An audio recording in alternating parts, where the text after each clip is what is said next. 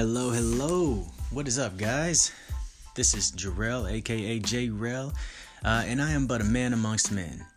Today I want to talk about how we can have those moments where growth happens, and how we can continue to fall in love with having that growth and pursuing that growth.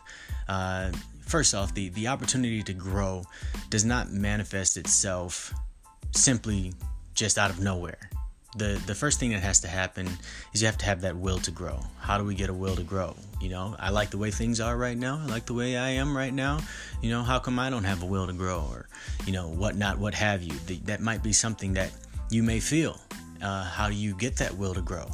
I think that comes from being open and honest with yourself and in yourself.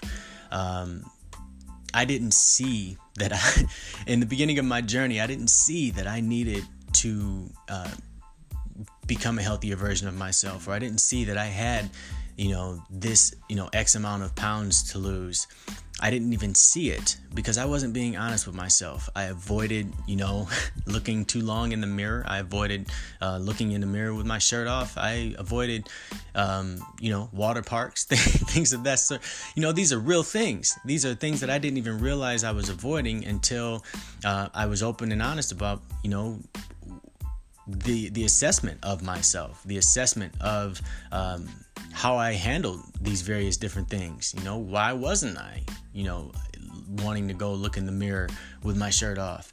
I should be proud of what I, have there. Nope, I was not. I didn't realize that until I got real with myself and I took my shirt off and I did go stand in the mirror. If you want to go see those before pictures, you're welcome to go to my Instagram or any of those accounts and take a look. But once I did see that reflection looking back at me, and I was real about my where I had let myself get to, that was when that will kind of came, and I was like, I can do better than this. I wanted to grow. I wanted to pursue that healthiest version of me. And that's just, again, I'm speaking in the realm of health and fitness, health and wellness, because that is where I dwell. That is where I have experienced so much of my growth, and then growth in other aspects of my life have stemmed from that. But this could be with anything. Are you doing the best you can do in your career? Is your income where you would like it to be? There's so many different ways to earn an income and increase and grow an income these days that, really no one has much of an excuse. There are people making six figures for playing video games and streaming online. It's just a matter of finding what you're really good at and growing those skills and investing in that ability and the growth of that ability, and then making it something that is a profitable business venture. For me, I loved health and wellness. I loved helping people. I loved pouring into other people and believing in them to the point where they believe in themselves. I love seeing that switch flip in people where they don't think that they're capable, or they don't think that they're worthy, and then flip, this switch happens. And I love seeing it happen every single time where they go, you know what? I am capable. I can do this. I have been doing this. And this amazing turnaround happens. I think I've fallen in love with other people's transformations more so than my own. And in seeing them grow, I grow a little bit more each time myself. So again, the first thing we have to do is we have to be willing to answer those tough questions, not for anyone else, but for you. You deserve to be honest with you in your assessment of you. Because again, we're going to focus on things we can control. And when you look at, okay, what could I have done better here? Am I doing the best that I can do? And then when you do say, I'm doing pretty good, well, you still have to look at ways in which you could do better. And I think that's when you have that open and honest conversation with yourself in assessing, am I doing the best I can do? I know somebody who makes surveys for himself and takes them, and that right there is just a beautiful growth mindset, and that's how we all should aspire to be, to continue to grow, and that growth does happen for you, and it is something that you must do, and that you should want to do. But it does end up impacting the lives around you, impacting loved ones around you. So I just want to encourage you, if you're someone who doesn't often speak, I won't say negatively, because that's not what we want to do. We want to be realistic. And too often I think the negative and realism adjectives get kind of mixed in a little bit.